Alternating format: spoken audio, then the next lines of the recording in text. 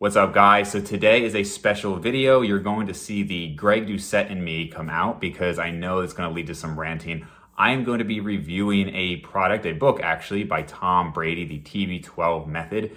Even for those of you who have no interest in football or sports, I think you're really going to like this video. It's going to touch on topics specific to the book as well as generally these concepts that he puts out and people like that put out, and we're going to do a full review here, the good and the bad. So let's get into it. If you like this kind of content, make sure to smash the like button, subscribe to the channel, and comment down below your thoughts. It really helps the channel. So I have to say, seeing this book, it was honestly like a wake-up call to me that I've kind of been away from what is put out to the general population, because I follow a lot of the evidence-based crowd, and so I look at studies and I listen to people who also look at the studies and have a lot of in-depth real-world experience too. But to see this kind of stuff that's out there, it's a reminder like, wow, general population that doesn't have a background in this, they could be sold almost anything, and they're really not going to know what's kind of nonsense and what's legitimate. So while this video is certainly meant to be entertaining, it is also meant to be informational for people who don't really know where they're going, or people who have come across this book who want to know if what he's espousing is legitimate. So of course, I'm going to talk about genetics to some degree here, and Tom Brady kind of starts this by saying that he doesn't have great genetics, that he was never this great athlete, and he was able to use these methods to become the best of the best.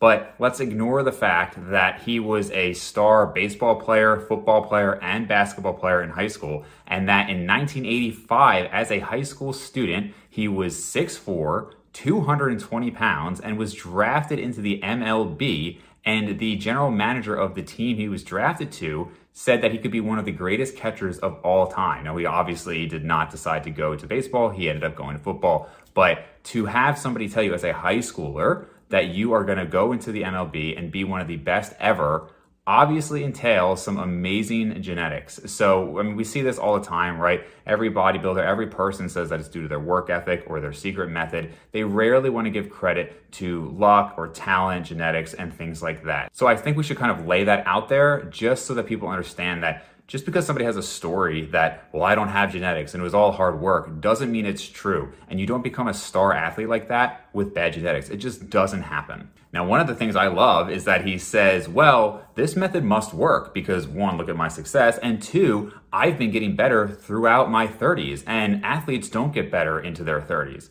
Now, I can think of some athletes who did get better into their 30s. Barry Bonds, Mark McGwire, Lance Armstrong. Of course, he would never take performance-enhancing drugs. Of course not. Of course not. Of course not. But maybe if you're paid millions of dollars to perform at the top of your sport, you're going to do anything you can. But maybe. Maybe. And of course, he wouldn't want to jeopardize his health and take substances that could harm him, that would not look good for his credibility. No, of course not. But maybe when you're in a sport that has an extreme level of competition, probably the most competition out of any sport in the world, you'll do whatever it takes to be the best. And people who get to that level have the mindset that they will do whatever it takes. All right, so let's start off by getting into the good that is in this book.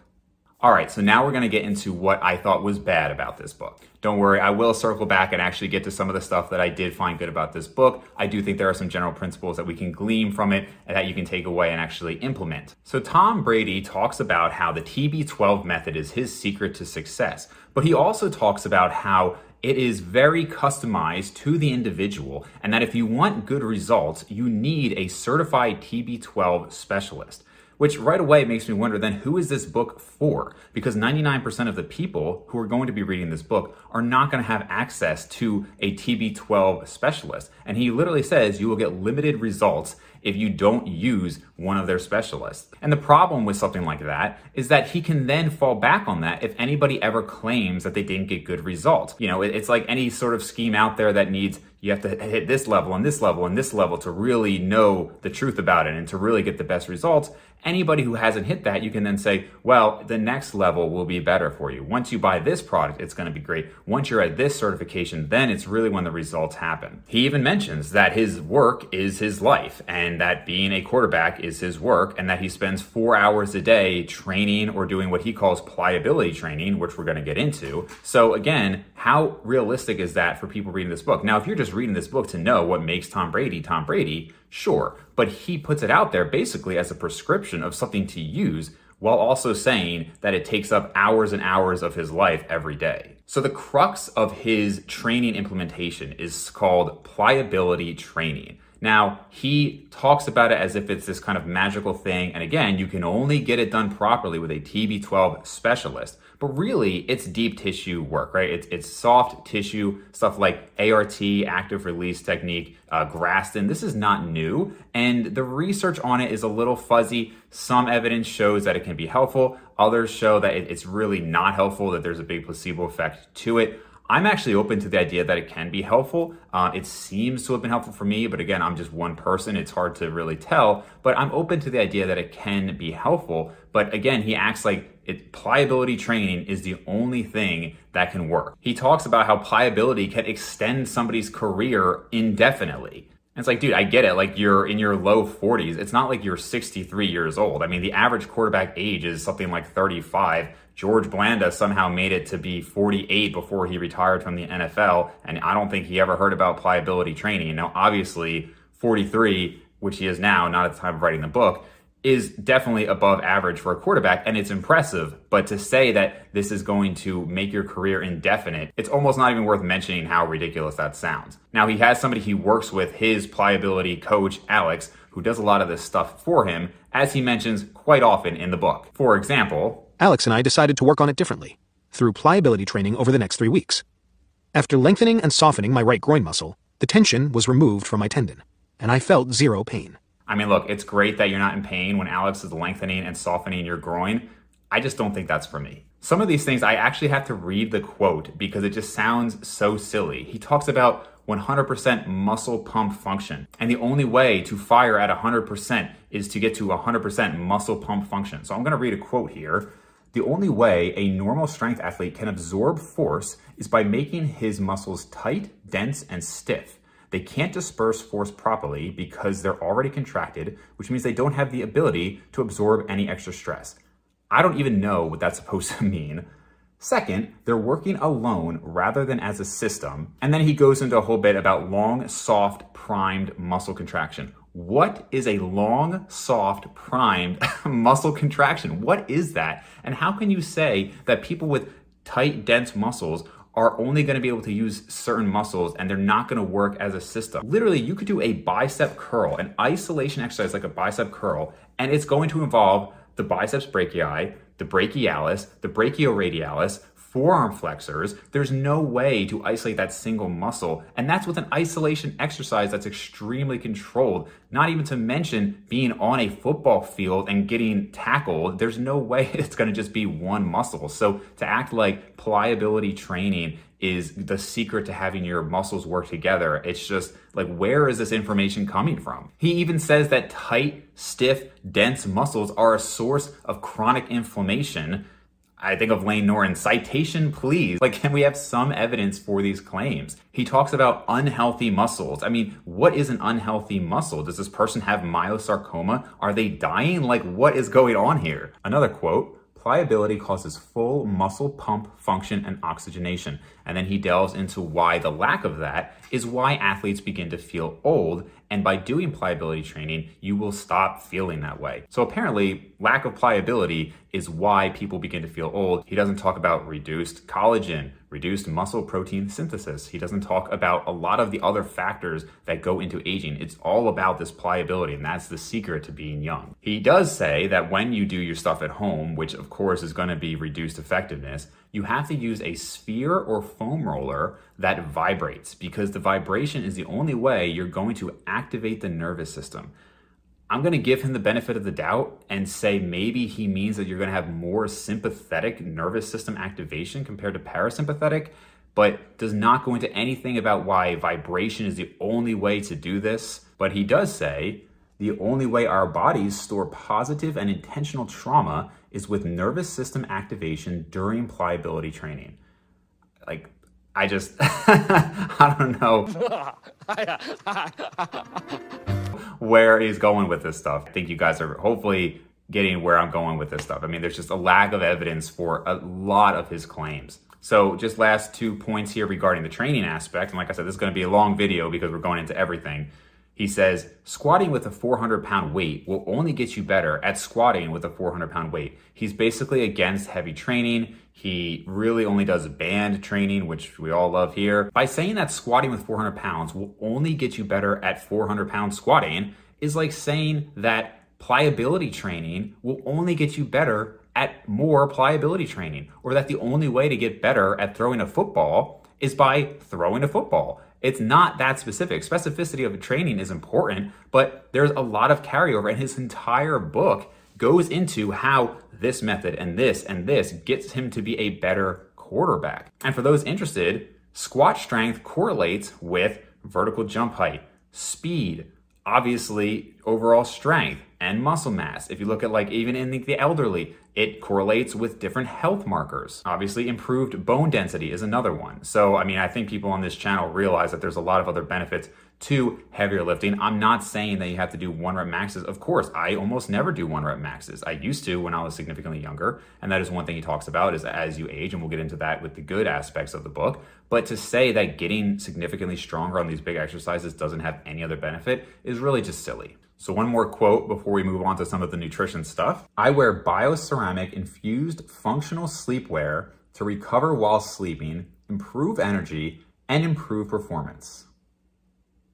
The problem with this stuff, and I'm sure somebody who maybe is not familiar with the channel might comment, well, this is Tom Brady. How can you dispute what he says? He has so much success. And that's great. I'm sure, I mean, he is one of the best quarterbacks ever. I'm sure, I mean, he's a tremendous athlete, incredible work ethic, and I'm sure he does a lot of things right. But you can still do a lot of things right and then add on a few things that don't do anything. You'll still get the great results. This is like yoked up bodybuilders who have been training for 30 years, who have been using gear for 15 years, and have been consistent with training, nutrition, sleep, hard work for years and years and years. And then they'll sit there and they'll talk to you about how the secret to their massive pecs is the slow contraction on the way up. And it's like, dude, like that is not the reason that you're at where you're at. It might be a small factor, but that is not the difference between you and other people. So for some reason, Tom Brady has an obsession with hydration, saying that he thinks he's more hydrated than almost anybody else. He constantly talks about how important it is to drink and drink and drink more water, and importantly, while always drinking electrolytes with basically everything. Now, I'm all for being hydrated. Obviously, true dehydration is a problem, but it's not that easy to be very dehydrated. That is not a very common thing to happen unless you're completely ignoring your thirst signals. He gets very silly when he says that water in other beverages, such as coffee and tea, do not count towards water requirements, meaning that if you have an 8-ounce cup of water and you drop a tea bag into it, all of a sudden, it is no longer hydrating. But it gets even better because he says that any other beverage, coffee, tea, alcohol, anything that is not just pure water requires that you then drink an additional 2 ounces of water per ounce of that fluid. Meaning that if you were to have 8 ounces of that tea, you now need to go get 16 ounces more water to balance that out. So don't ever have coffee or tea basically, because then you'll just be peeing all day by all of the other fluid that you have to drink to make up for it, which makes no sense because coffee and tea do not have much of a diuretic effect. If you get decaf, they have almost no diuretic effect. So again, no physiological basis for that at all, no evidence to support that at all. He even suggests that carbonated water, so seltzer water, is dehydrating, and I believe he says that same rule applies. So any carbonated water, that doesn't count at all, and you have to drink more water on top of that. Perhaps the most ludicrous example was when he says that he feels he does not get sunburn anymore because of water. So apparently he drinks so much water that it just coats his body with SPF 50, and he can go out in the sun for hours and not get sunburned. Please don't do that. Overhydration can actually be an issue. You can have hyponatremia if you are just guzzling water, okay? I mean, unless you are, like, again, a super athlete out there all the time, sweating, you do not need to be chugging water constantly. Your body has signals to tell you to drink more. And there are actually studies showing that water is not inferior to, let's say, a Gatorade or something with electrolytes or like a milk beverage, things like that. You can just drink normal water. It doesn't have to have tons of electrolytes in it all the time, and normal amounts, and your body will get back to a normally hydrated state. I hope you guys are still with me because this is probably gonna be my longest solo video. I did go through the whole book, so we have a lot here. Now we're gonna talk about the nutrition aspect. And a lot of this stuff, I think you guys know. He talks about having alkalizing foods, not eating acidifying foods. Again, I mean, this is like when I got into this in like 2005, this stuff was already debunked. So I'm amazed that this is still going on there. He says things like don't combine carbs and fats in the same meal. Again, I mean, like John Berardi was talking about this on T Nation back maybe 2005 to 2010. And even he has come around and said that, you know what, like that's kind of nonsense and it's not really true. No evidence to support it. No reason that you need to be separating different macros like that, okay? Protein and fat and carbs all together is totally fine. You are not going to change the acidity of your body by having acidifying and alkalizing foods. Your pH is maintained very, very tightly. And if it was not in that range, you would die. So please don't worry about that. I love that he has so much emphasis on natural, unprocessed foods, how you should just avoid anything that's not a whole food ingredient. And then he sells his TB12 bars that have chocolate chips in them. And then he reads ingredients off of other products saying how they're so bad by naming the chemical name. So he goes through and he says, oh, ascorbic acid and turmeric. Well, guess what? Ascorbic acid is vitamin C. So you're on here talking about how important vitamins are, but then to scare people, you say, don't have this stuff, it's got ascorbic acid in it. You could do the same thing with his products. Back to his TB12 bars, in addition to the chocolate chips that he's got in them, he's got dihydrogen monoxide and caprylic acid. It sounds scary until you realize that it's water and a component of coconut oil. He talks about the importance of eating within half an hour and that it's really crucial after working out to eat within half an hour. I don't think that's that bad of a recommendation, especially if you have a really long workout and you didn't eat before the workout, then yeah, I definitely would try to eat as soon as possible. But if you had a meal beforehand or your workout is on the order of an hour to 90 minutes, if you eat an hour later, not a big deal. One of the most hilarious contradictions to me is that he's talking about electrolytes, add electrolytes, add electrolytes. Every time I'm drinking, I'm having electrolytes. And then he says, avoid salt. I don't even think Tom realizes the contradiction in those statements. All right, so that was a lot, but I did go through the whole book and I honestly had to stop every 10 minutes to write this stuff down. And I left out quite a bit. I mean, you guys got the general point, but I left out a significant amount. So let's talk about some of the good, because obviously I don't think everything in there was bad. I think, you know, if you look at almost any book, there's good and bad. You know, I mean, Mark Hyman's got stuff out there that's totally ridiculous, but some of the advice is really good. There's even that guy like Medical Medium or whatever craziness is out there. But even then, there's some generally good advice. Just the reason behind it is not sound. So some of the good that I actually agree with, we'll get into. Regarding his genetics, I think it's fair to say that he doesn't have the best genetics. The thing is, everybody in the NFL has elite genetics, meaning that for football, they have 99th percentile genetics, right? If you compare it to the world population, they are easily going to be better than 99% of people randomly selected. But it is certainly possible that he is competing against people with 99.9th percentile genetics. And so I think it's a generally good story.